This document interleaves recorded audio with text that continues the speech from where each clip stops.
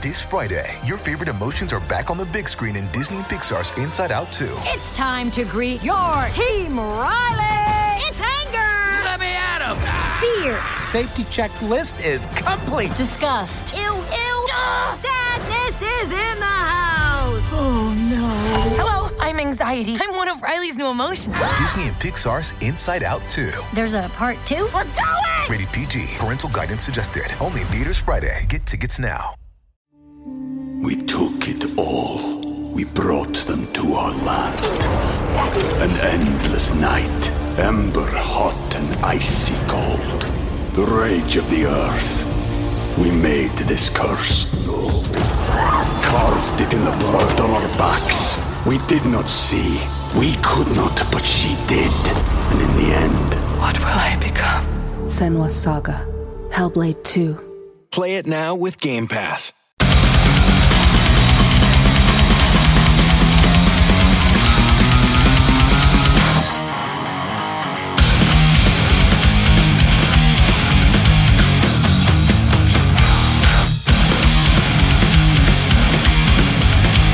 Hello and welcome to another episode of Lead Singer Syndrome.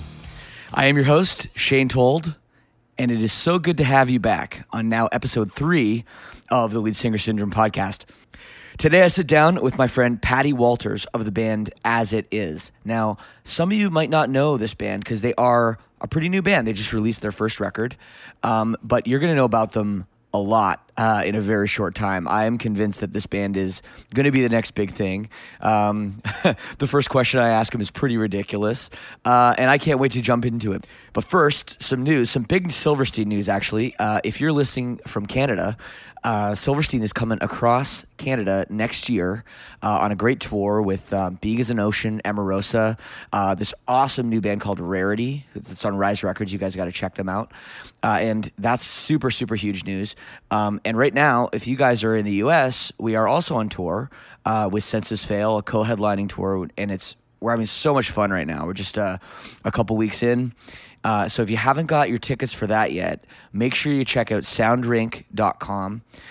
They are not only the sponsor of the show, but they are also someone that Silverstein has been working with on our ticket links and our VIPs and everything for quite some time, and they do such an awesome job.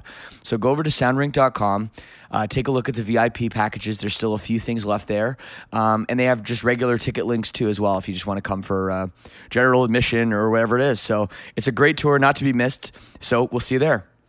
Also, don't forget, if you live in Toronto or the greater Toronto area, the GTA as we call it, make sure you check out Stay Warm Festival. It's on December 20th. Silverstein, we've put it together. We're headlining, and we've got some great bands coming as well. We've got Cancer Bats, Beartooth, Seaway, and also we have Capsize, who is out with us on Senses Fail tour right now. It's such a great lineup, so please actually go over to Soundrink. They have the VIP and the ticket links right there at soundrink.com. You should be able to find it pretty easily. Great website. So we'll see you at Stay Warm Festival 2015, December 20th at the Danforth Music Hall. And as for show news, man, this podcast has been like popping off already. And I mean, I had no idea this many people were going to be so like stoked on it. And I mean, the hate line is not buzzing. I'm a little bit bummed. The hate line, 657-666-HATE. You got to give me a call, leave some messages for me. I want to hear your hate. Really let me have it this time. I got a couple. They were kind of weak sauce. And they started out like with some, violent message. And then at the end, it was like, I'm just kidding. I love you, buddy. No. I don't want that. I want the real sickness. Give it to me. But please keep those show recommendations coming too, because I've had so many great recommendations, and now I'm working with my producer, Nick, and we're trying to get all these people on the show, and it just seems so cool. Like, all these people are like, oh my God, your show is so good. And I'm like, I don't know. I just started doing some interviews. So it's so great. So please continue to hit me up. leadsingersyndrome@gmail.com is the email address. And be sure to get on Instagram, Facebook, Twitter. We got all those as well. So let's get this going. As It Is, they've been together since 2012. They're from Brighton, England. They are on Fearless Records. The first thing you're probably going to think is, wait, I thought you said that they were an English band. How come this dude doesn't have an English accent? And it's kind of funny. He was actually born in Minnesota, USA, and moved to England at a young age. And I guess he just never picked up the English accent. So it's a little funny when he uses British slang and British terms, and you're like, dude, you sound like a Yankee. But it was a great interview, and I had a lot of fun talking to him. And it's very interesting how he started out as a kid, basically didn't have anyone committed to a band, and started a YouTube channel and became super, super popular on there, doing covers, filming his own stuff, recording his own stuff, producing his own, covers on YouTube. And it became such a huge thing. He still has a huge following on YouTube. So I asked him about that.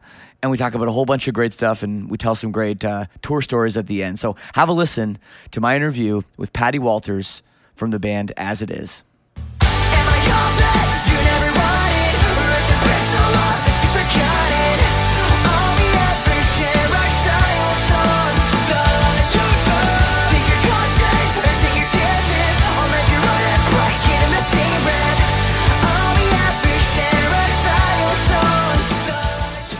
How does it feel to be the new heartthrob of pop punk?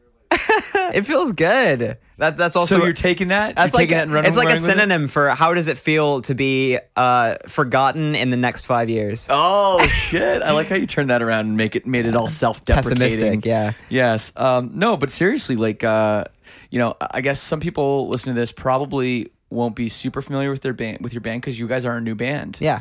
And one of the reasons I really wanted to have you on is not only because I really believe in your band, and I think like whenever it airs, you guys are going to be fucking blowing up and massive and selling at stadiums all across the world. That's one reason, but also I just think the way your career path has gone is actually really, really unique, because there hasn't really been anyone from kind of this generation that has done what you've done. Sure. Really. And I guess kind of tell the people what I mean. If you could. You know what I'm getting at. The YouTube days? Yeah. Yeah. So when I was 7, like I've been in bands since I was, about 11 or 12 years old. And when I was 17, I found myself without a band, and MySpace was, totally crashing and burning at the time. So I turned to YouTube as, a platform to put my music out there. And I posted covers on YouTube for about 5 or 6 years before and during our band's operation, and found a lot of success in doing it, and created a lot of opportunities for myself in our band in doing so.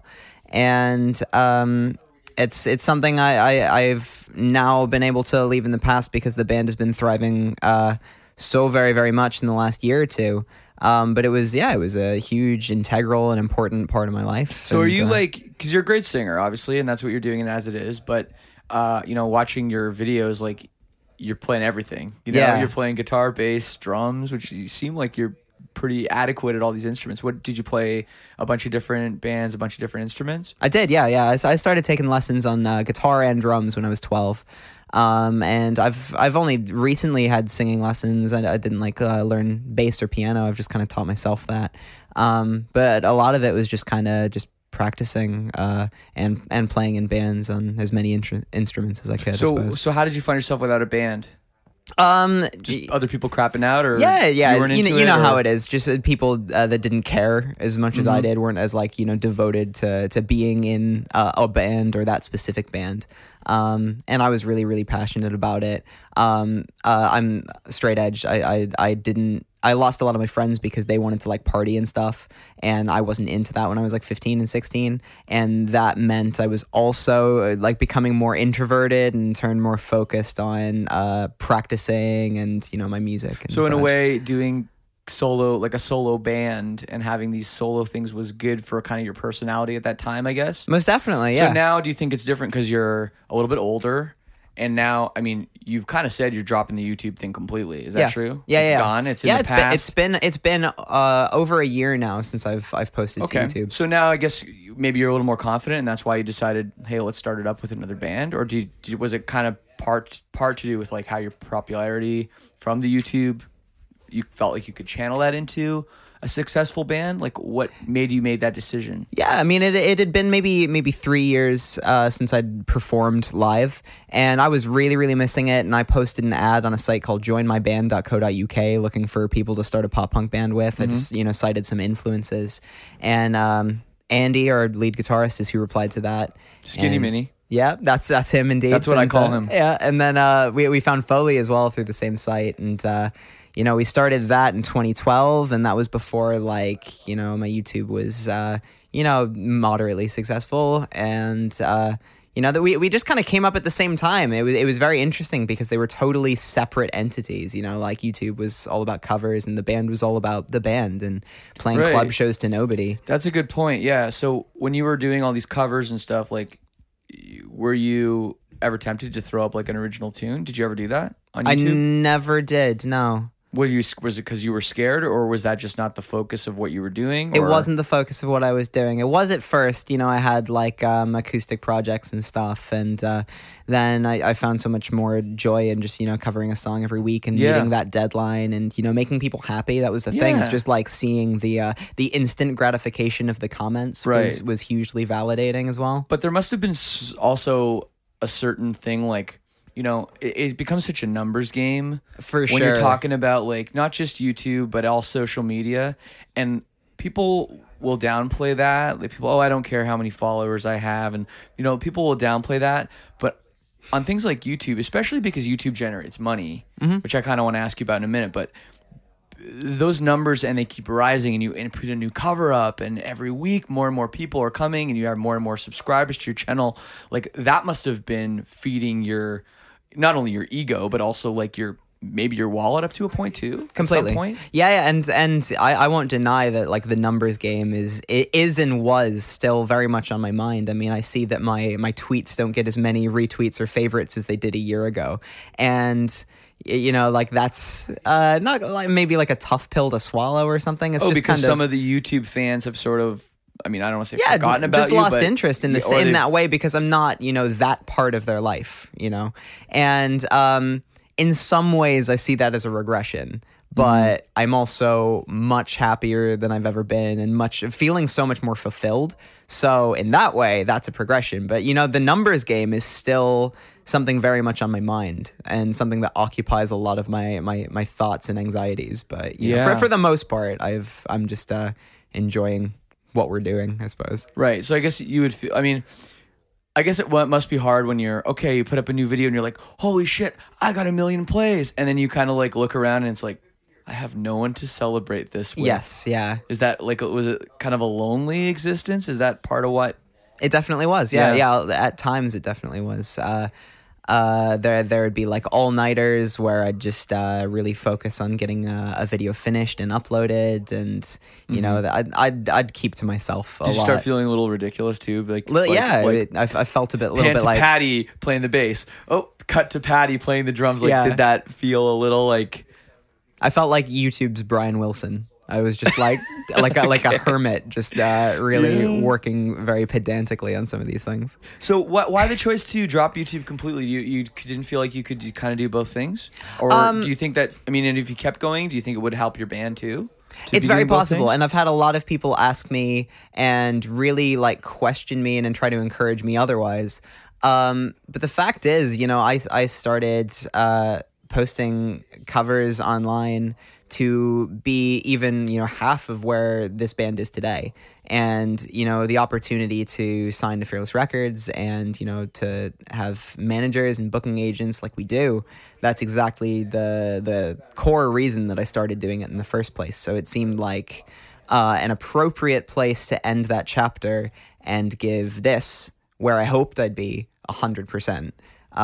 Because that's what I very much like doing. I like giving 100% to like one thing, and it would have felt very weird and possibly wrong to be picking and choosing what goes to where, because there's a lot of creating for YouTube and there was a lot of creating for the band, and it came to that deciding point where I had to choose the band over YouTube.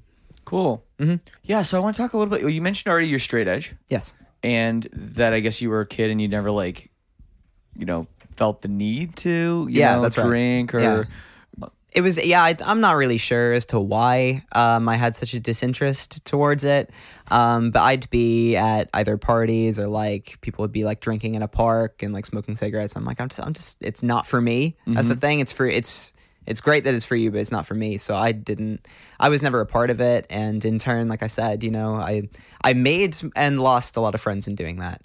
And then I befriended a guy named Jimmy. He played bass in a band called Your Demise, and he introduced me to straight edge culture because I knew what the term meant, and I didn't know that there was, you know, this huge movement. So for you, it was you were abstinent from drinking and smoking and all that stuff, and that was more important than saying I'm straight edge. Like you didn't even know what it was. Absolutely. Yeah, I knew it was a term, but I didn't really know the specifics or the, you know, why that term came into existence and the music and the movement. So you learned about the history of Minor Threat. Yes, I did. Yeah. Yeah, very much. You were just admiring my judge patch on my backpack. Great. Yeah, you got. Let me look at your bag here. He's got Youth of Today. He's got Gorilla Youth Biscuits. of Today, Misfits, Gorilla Biscuits, Judge, The Exploited.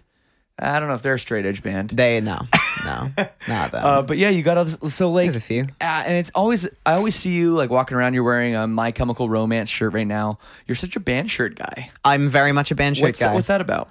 It's just kind of I was always the band shirt guy. I used to go to so many shows when I was younger, and I'd always buy a shirt most of the time when I was at a gig, and that would just replace another shirt. And I don't know. You must have an awesome collection. I have a pretty good collection. Yeah. It's like 70 to 80% black band t-shirts and. Cool. You know. So I know you. I know it's like beaten to death how you're a UK guy, but you have an American accent, and it's because you were born in Minnesota and you moved to the UK when you were 5 or something. That's right. Yeah. But what I'm more interested in is how like music, you know, took over your life. Specifically, like we're talking about hardcore bands and straight edge hardcore bands. Like when did you discover all that, and what was the kind of path of music to where it sits today? Yeah, like I discovered alternative music through music videos, specifically like Kerrang TV, through like Blink-182 and Green Day and Sum 41 and Newfound Glory and stuff. And but I remember watching home movies of myself when I was 3 or 4, and I'm just like playing this toy guitar, leaping off the couch and doing like these solos on my knees and stuff. And it's funny because I don't know if that's something I ever really saw and, you know, impressioned on me at that age. It was just, I think I've always just enjoyed music and enjoyed the attention of performing very, very much. But I discovered alternative music when I was maybe 9 or 10. And through that, you know, new metal was thriving at that time. So like Limp Bizkit and Slipknot. And through that found, you know, everything. Yeah. But I mean, I like to ask specifically about like punk rock and hardcore because there's something different about it. You know, I mean, unless for you it wasn't different. Was there a moment when you were like I want to be like in a pop punk band or I want to be in a hardcore band or whatever? It was different. I always feel like that's different than saying, oh yeah, I just like alternative music on the radio and then I found myself with a Judge patch on my bag. Sure. You know, there's got to be something that clicked there. I don't know. I'm not sure if it was any different. If I'm completely honest, like why did you buy your first guitar? Why? What band compelled you to buy a guitar? That was definitely Blink-182. It was my second electric guitar because we got like just a cheap Yamaha that was like maybe like 80 pounds or something, and then I got like a Fender Strat, like a red Fender Strat, which is still to this day I have. Is it the one with the black pickguard? That's the one. You know what? I have the same color red Strat with a black pickguard. Is that an American one? Yeah, American Highway 1 Strat. Okay, mine's an American Standard from like 94 or something, but it's funny because I had a white pickguard and I replaced it with a black pickguard, but it's got to be the same color as yours. Yeah. So when I saw you playing it in one of your videos, I was like, that's crazy. We got the same guitar. Yeah, I swapped the white pickguard out for a black one. Man. Yeah. So I want to talk a little bit about singing too, because this is the Lead Singer Syndrome podcast. Yes. And well, first thing I want to ask you is, how's your Lead Singer Syndrome doing? It's doing okay. Did you carry any gear today? I did. Yeah. This is the thing is that this tour specifically is the first US tour where we've had no crew whatsoever. On our first one, we had a driver. On Warped Tour, we had a driver, a tour manager, and a merch guy. And on this tour, we have nobody except the 5 of us in our band. So we're driving ourselves. Is it weird driving on the wrong side of the road? I'm quite used to it. Okay. I'm finding the trailer much weirder than the the the trailer other side of sucks. the road. Do you have a guy in the band that's the expert at backing it up? Foley. Yeah, I get that vibe from him. I feel like he would be good at that. Yeah, he's very good at He's that. a real like man's man, I think. Yeah, honestly, if he were to do any other job besides be a drummer, he would drive trucks. He's confessed that he would love to be a truck driver. Crazy. Yeah. Crazy. So okay, so you're really pulling your weight as the lead singer. Yeah. But yeah, so you've been on the tour for what, 7 days now? Yeah. Voice holding up okay? It is holding up okay. It's always the first, it's the second, third, and fourth days that my body aches everywhere from getting back the into the swing of hangover. it. It is. Yeah. It's just the whiplash in my neck and just the weird pulled muscles all down my back and legs. But that's all good now. Yeah, we're feeling all right.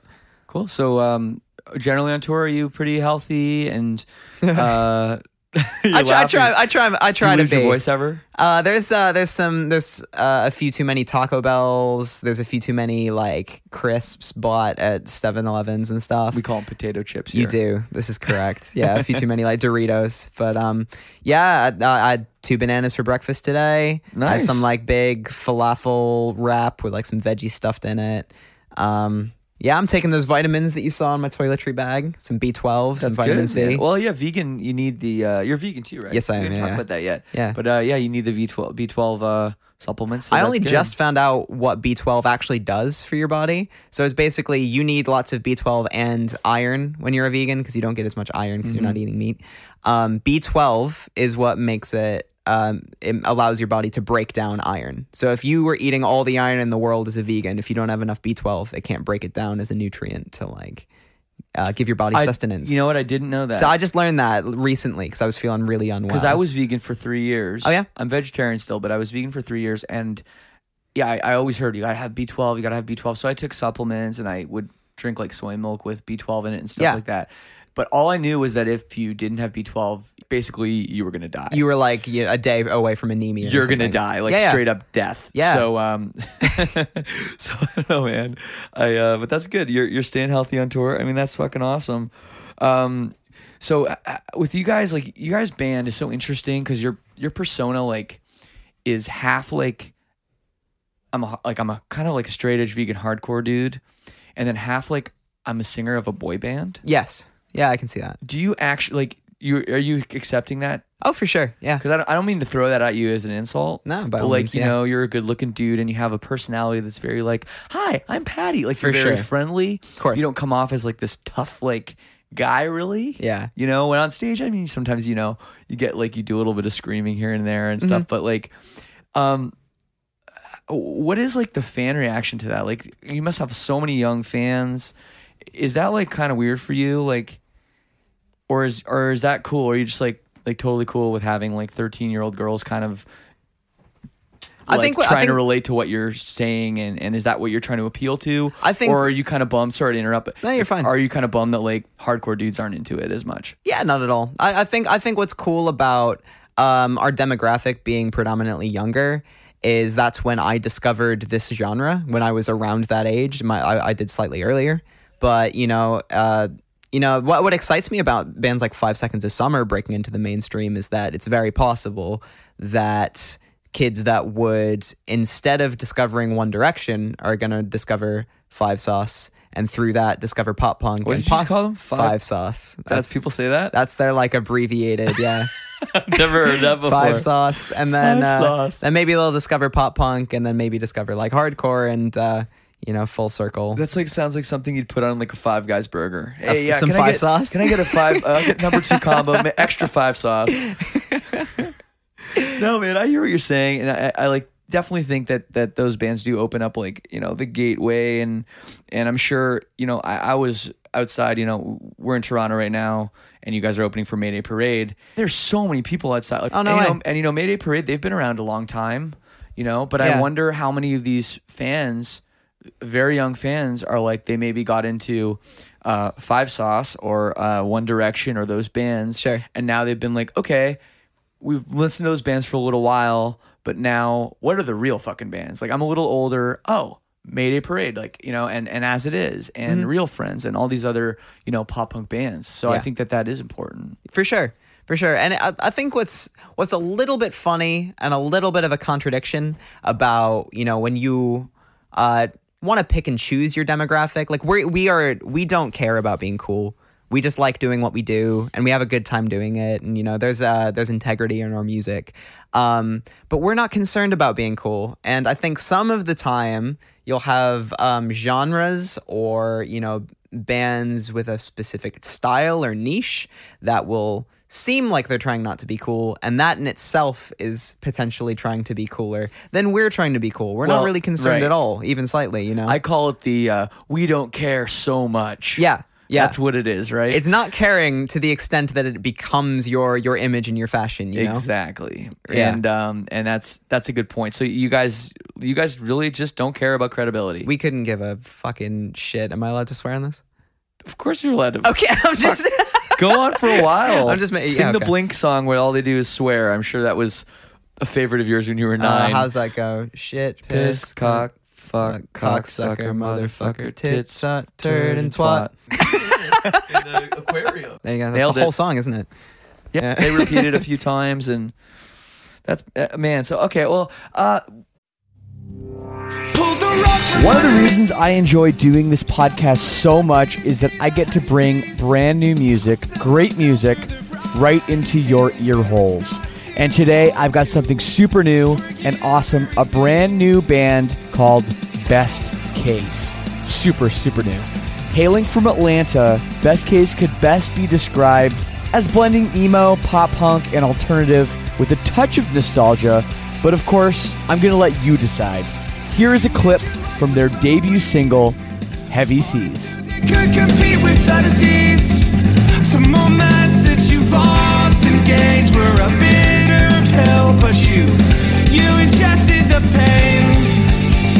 Slowly shutting down with so much to say. It takes me to see through a fallout from what I knew. Now I don't know what's happened, but I am alone without you. There it is, great stuff, and check out the very emotional video for the song on YouTube as well. The whole album is out July 12th. Make sure you follow the band on whatever streaming service you use as well, because you do not want to miss it.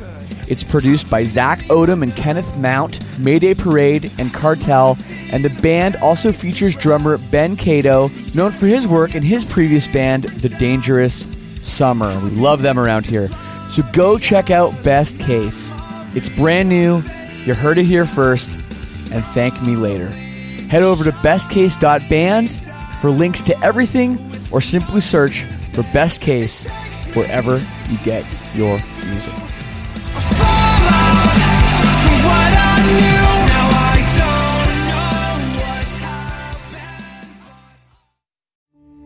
We took it all. We brought them to our land. An endless night, ember hot and icy cold. The rage of the earth. We made this curse. Carved it in the blood on our backs. We did not see. We could not, but she did. And in the end, What will I become? Senua's Saga. Hellblade 2. Play it now with Game Pass. Speaking of credibility, when you did your last record, you guys went to Florida and you worked with a very credible producer. Yeah.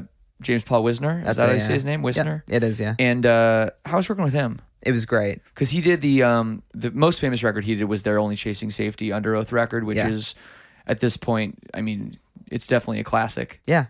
So how was that experience? It was incredible, and he's worked with Dashboard Confessional, which was a huge influence for me specifically, and he also did what is it? Almost Here by the Academy Is, which is one of mine and Ben's favorite records as well. So he's done not only a lot of records that we really admire, but a lot of records that inspire the kind of nostalgic sound that we aim for, that more kind of drive-through records era pop punk emo style. So it was very important that we worked with somebody who understood the mentality and the real sound of what we were trying to emulate. I don't know if emulate's quite the right word, but I'm going to go with it. Well, what you were influenced by. For sure. What the influence of the band is, sure. Yeah, but at the same time, we wanted somebody that was, both a strong producer and engineer. And some of his recent records, like his work with Hands Like Houses, is great. And we went with him we recorded, I think, for 5.5 weeks. And it was our first record, so it was all just, kind of learning as we went along. But you must have some recording experience yourself, like all those covers you did on YouTube, like they all sound really good. Yeah, thanks. Yeah, and you must have you might have recorded the whole thing yourself, right? I did. Yeah.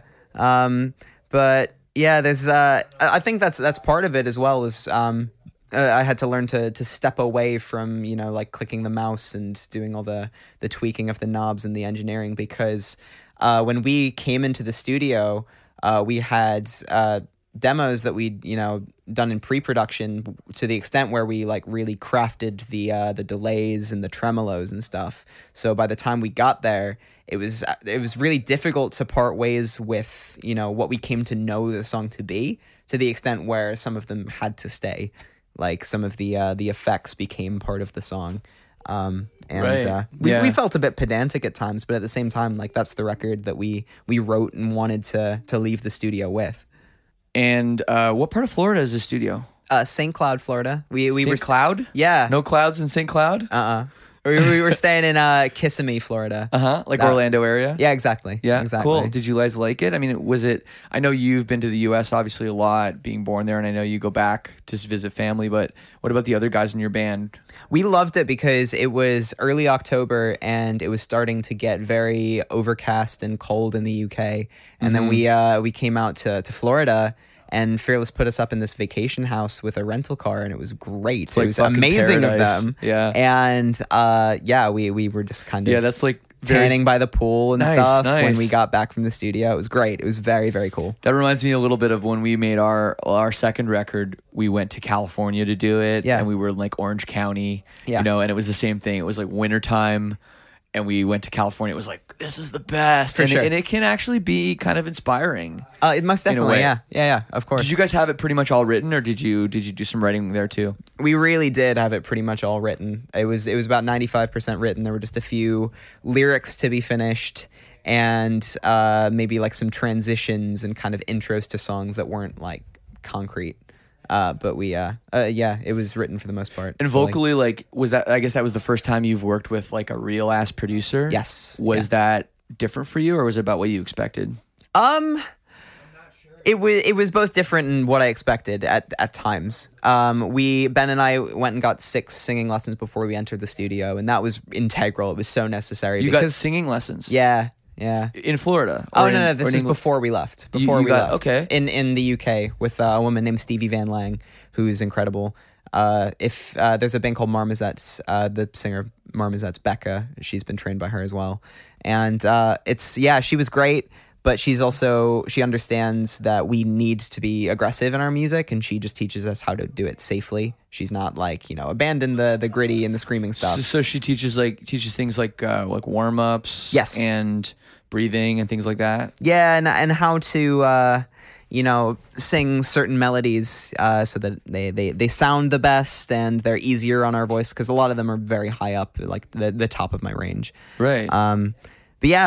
Recording vocals was the thing that pleasantly surprised me about recording vocals, was that we would do guitars in the morning and vocals at night, so that we weren't just doing solid days of vocals, because that was a big fear of mine, was that I was going to lose my voice in the studio. That's the way we do it. Yeah. And I think that's the way you almost have to do it, is do guitars in the morning. Because, I mean, let's face it, you can't fucking sing when you wake up. No. It's just not going to happen. No. So, like for me, I wake up, like let's say I wake up in the, 9:30, 10 o'clock in the morning. Yeah. Let's say you start guitars at like 10. Mm-hmm. Then I'm like, maybe I can start singing around like 1 or 2 at my best. But some people like really like to work late in the night. Yeah. Is that how you were doing? Or I'm very much one of those people. Yeah. I operate very nocturnally. The later the better, really. We'd start recording vocals around maybe 6 or 7 p.m. And I'd do those for about 2 to 3 hours. The longest session I did was 4 hours, and that was starting to really strain my voice, and then we took the next day off, but then I was fine again. Yeah, we did it on our second record, and in our third record we worked with Mark Trombino, who, as a Drive Thru Records fan, you must of course, worship the ground he walks on, and I really did too. Yeah. And I don't want to throw him under the bus too much, but we didn't have the best experience with him, and part of the reason that it really bummed me out so much was he didn't want to work like that. He wanted to do full days of vocals. Sure, I was like, dude, I can't do it. Yeah.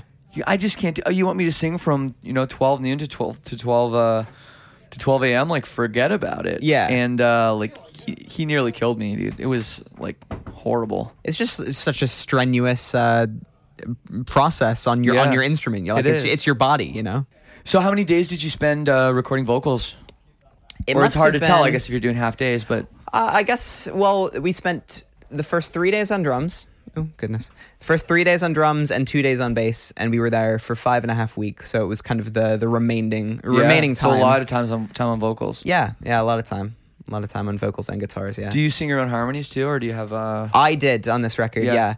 Do you write them too, or does the producer write them on a keyboard for you? Or They were written, and we tweaked a few things. Okay, cool. But yeah, they were all part of the pre-production before we went to the studio. Mine and Ben's as well. That's good. You guys are very prepared. Yeah.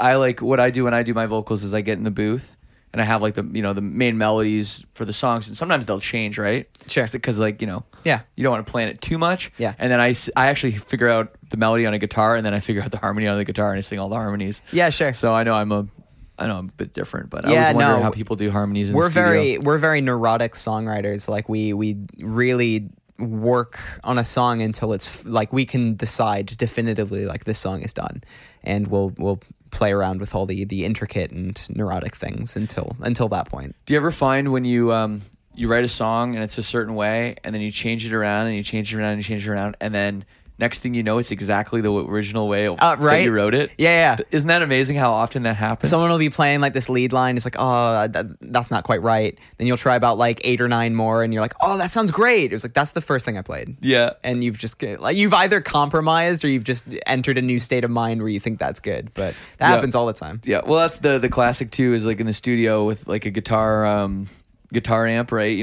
I don't know how you guys are for guitar amps, and you're a guitar player. Did you play guitar on the record at all? I played rhythm guitar, yeah. Yeah, I play a lot of guitar on our records too, and I always I hear a sound and I'm like, no, it's like, that's too clean or that's too much gain, and then we adjust it, and then I'm like, oh, that's perfect, and it's exactly the first one, right away the same. It's like, oh man, like your ears can really play tricks on you. I love when I'm like playing with an EQ or playing with just any kind of plugin, and I'm tweaking all these things and hearing a difference, and then I realize it's been on bypass the whole time. And like my brain's just like changing how it sounds, my perception of it, but that's amazing. It really just hasn't changed at all. That's amazing, man. Happens all the time. So I want to talk a little bit about Warped Tour. Yeah. Which for you guys, being an English band and doing probably like maximum of 2-3 week tours, with driving like a maximum in England of like 3 hours, maybe 4 hours. Yeah. Mainland Europe can be far drives, but how is that going into that Warped Tour where it's like there's a stretch of 12 shows in a row? Oh yeah, that was hard work. Crazy climate change. It's hot as fuck, and you're driving like, well, I guess you guys were in a bandwagon, weren't you? We were in a bus, actually. Oh, a bus, okay. Yeah. But how was that experience for you? It was great at times and the worst at times. I think that's just the way with Warped Tour. But it was the best of times. It was the worst of times. It was it was super fun. A lot of the time it was really luxurious. Like I said, we had a bus, so we had like a fridge and a bathroom on our vehicle for the first time, which was super cool.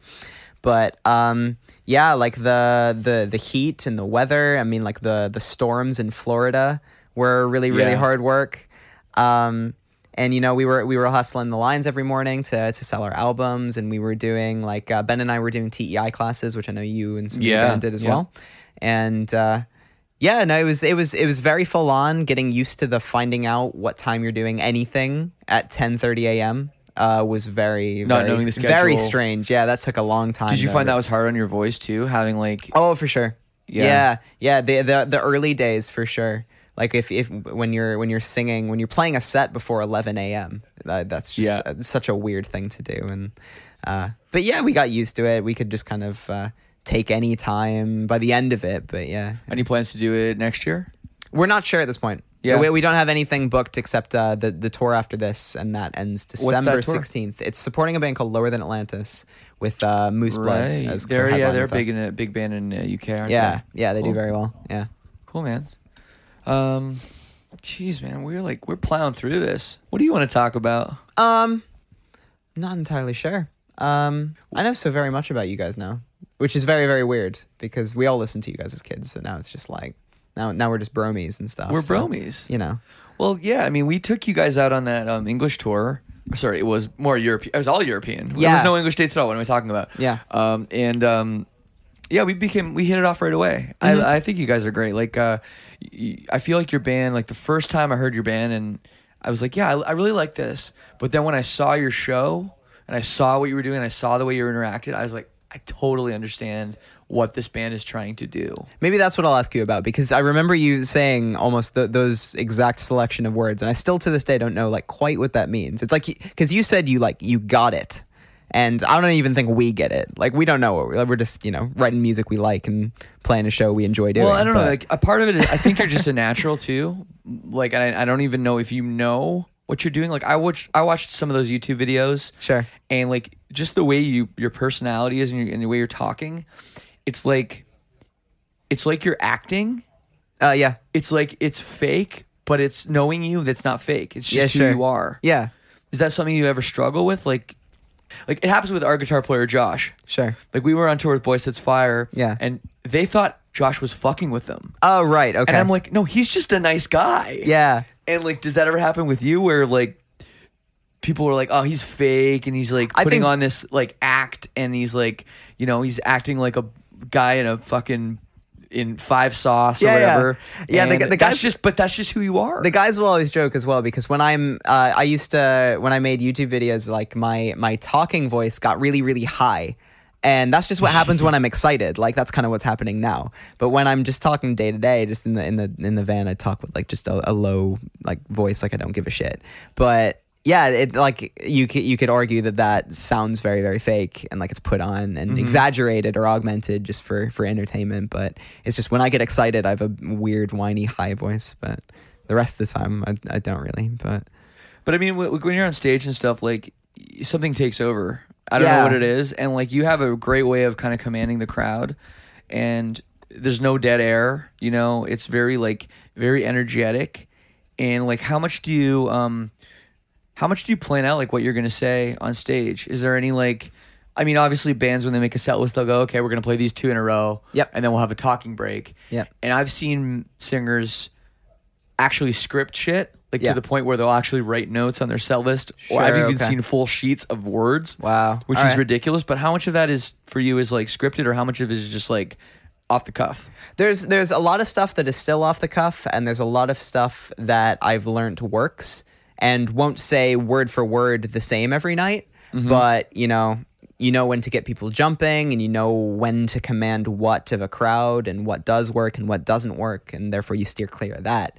So it's just kind of, learning the ropes of our set, and, when a crowd is feeling it, and how to, start to try to get them involved. Like last night in Buffalo was really, really sleepy for the first like 4 or 5 songs. And by the end of it, it was nice and rowdy, and, So what do you do when you come out and it's like, what's up, Buffalo? And everyone's like, crickets. We don't care. Yeah. Yeah. Especially being first to 5 on this tour. It can be really tough. Yeah. So what do you try to do? Yeah, I think it's about equal parts trying to like command and excite a crowd, but equal parts understanding that not everybody, the majority of the crowd isn't there for you. So you have to respect if people don't want, like, we're not gonna like leave the stage in a strop and get all like pissed off, like why didn't people go apeshit for the first band on this bill? But at the same time, it's very important that we like give it our all and really do try, because that's what support bands are there for. And we obviously want to play a great set, a set that we're proud of, but we're not gonna get like start doing like a Bissy fit, a Ben Bissy fit. Oh, are you throwing Ben under the bus now? Is he the diva? Because this is lead singer. I won't say this no. Is lead singer syndrome, and generally speaking, guys like you and me, we're the targets. Yeah. And in most cases, we really are. They're right in their assumptions. Yeah. That we are the divas and we are the ones with the that may throw the hissy fits once in a while. But maybe in your case, it might be the singer guitar player. Yeah, it isn't always me. It is. It is me. Always me. It'll be me. You know, but it's not always me. On this tour, you guys are first of 5. You got no crew. Yeah. Are you guys getting hotel rooms or are you guys sleeping on floors? We have 3 hotels booked for the entire 48 days we're out here, and that's because we couldn't find anybody. And in hindsight, we really just should be sleeping in the van. We did it the other night on the drive to Buffalo. I drove us till 4:30 in the morning, and we slept in a Walmart parking lot, which is what we should be doing instead of these hotels. But this is our 3rd U.S. tour, and we've met enough people that we didn't have to. Pay out or have to sleep in the van. We're sleeping on floors, 99% of the time, which is great. I thought you just said you were getting hotel rooms. We have 3 booked for the. Oh, 3. Okay, I thought you meant 3 per night. Oh God, no! I was like, okay, you booked. Okay, okay. So okay, no, that's when we were really stuck. Okay, and I get it now even in hindsight, think those were a mistake. We shouldn't have gotten those. But so okay, so you there must be some stories from sleeping on some floors. I mean. Yeah, it's a crazy life. We did it for Silverstein. We did it for a lot of years too. Yeah. You got any stories? What's the most recent? We stayed in. This was back in either February or March on the Glamour Kills tour. We were touring the States with a band called Rome. It was 12 of us in a 15-seater, and we stayed at this horrible house in Denver. That was just filthy. There was dirt and dust everywhere. Just I went to use the toilet and just there was dirt in the bathtub, just dirt and shoes, and it was really gross.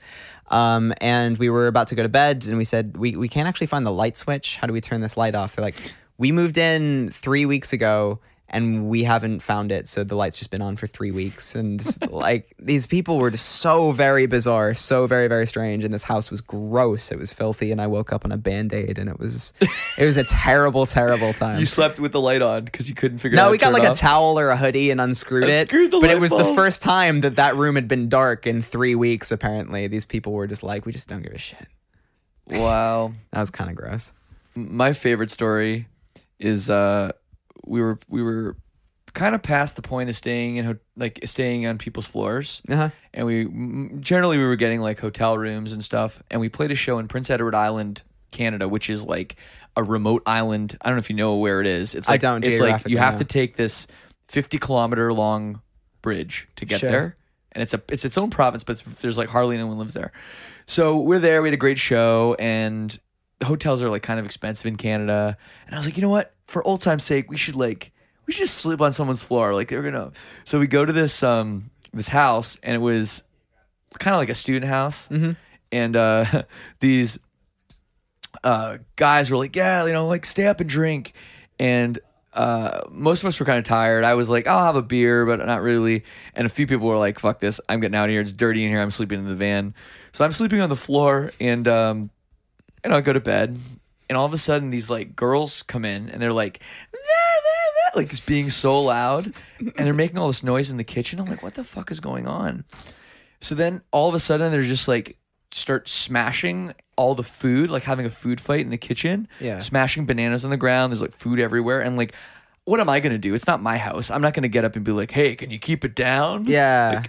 So I don't know what's wrong with these girls. So, anyways, I go to sleep, close my eyes. And in the middle of the night, I feel this, kind of someone licking, it feels like someone's licking my face. Yeah. So the first thing I think of is oh my God, are these girls fucking with us now? That's the first thing I think of. So I open my eyes, and there's no one there. I'm like, that's weird. Really fucking weird. So I go back to sleep, and I feel it again, and I wake up, and I see a bat fly across the room. I expected you to say a dog or something. A bat. What the fuck? And I was like, I'm getting the fuck out of here. so I went and I slept in the van.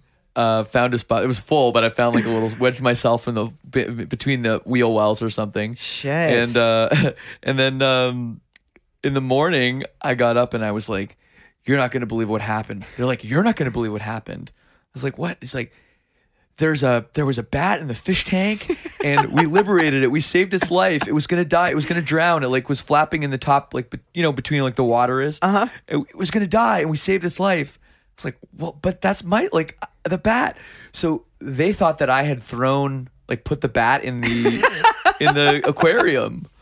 Oh, so I was like, God. oh well, I must have scared it, and it must have crash landed into the aquarium. But what we still don't understand is the aquarium was covered. Yeah. So I don't know, but that was officially the last time I ever slept on somebody's floor. That is so very bizarre. You've also just reminded me, like when we played a show in Eindhoven in the Netherlands, and we went to stay at this girl's house, and we climbed up these stairs in this dark room and discovered that she lived above an orthodontist. And we just got into this place, and there's just like dentist surgery gear everywhere and all these gas masks. It was really, really weird and creepy. Then we ascended even further, and then she had this bunny that just roamed around like a cat or a dog. Yeah. And it ate through my phone charger in the night. And I was just quite glad it didn't die. Like it didn't get like shocked and but it was a bit weird. Yeah. That was quite weird. The only other one I have, I had a rat crawl across my face when I was sleeping on Will from Aiden. I was sleeping at his house, Will from Aiden's floor. And he lived in like a basement apartment in Seattle, and I had a rat crawl across my face. That was worse than the bat. That's pretty bad. Rats and bats. Well, hey man, thanks for your time, dude. Of course, anytime, man. I guess plug the record and tell people what you guys are up to. Yeah. So our debut record, Never Happy Ever After, is out now. And yeah, we're currently on tour, supporting Mayday Parade, the Real Friends in This Wildlife on the AP tour. And yeah, we will hopefully be back in North America sometime soon. But yeah, it's nice to be back. This is our second ever. People are going to get this in England too, and maybe Europe. And yeah. So we'll you be got a tour coming up with Laura in Atlantis. Yeah. Some of the biggest it. rooms we played in the UK too. We're playing the Roundhouse in Camden, which is going to be awesome. Very, very cool and surreal for us. And it's all we've got booked for now. Just enjoying it. Well, thank you very much, Patty. It's Anytime, fantastic. Man. Of course. So yes, I didn't love revisiting the story of rats crawling across my face and bats landing on my face, but they are indeed true tour stories of sleeping on floors. So maybe sometime we'll have an all-tour story episode of Lead Singer Syndrome. Anyways, thank you so much again for joining us. Patty was great. Next week we have an even better show than this one, if you can believe it. So please tune in every Monday, subscribe, get on the RSS feed, whatever it is you do, if you use Overcast or Stitcher or even just the regular old podcast app on your iPhone. It's all good. So thanks a lot.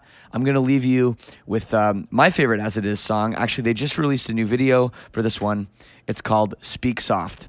Thanks a lot, and we'll see you next week.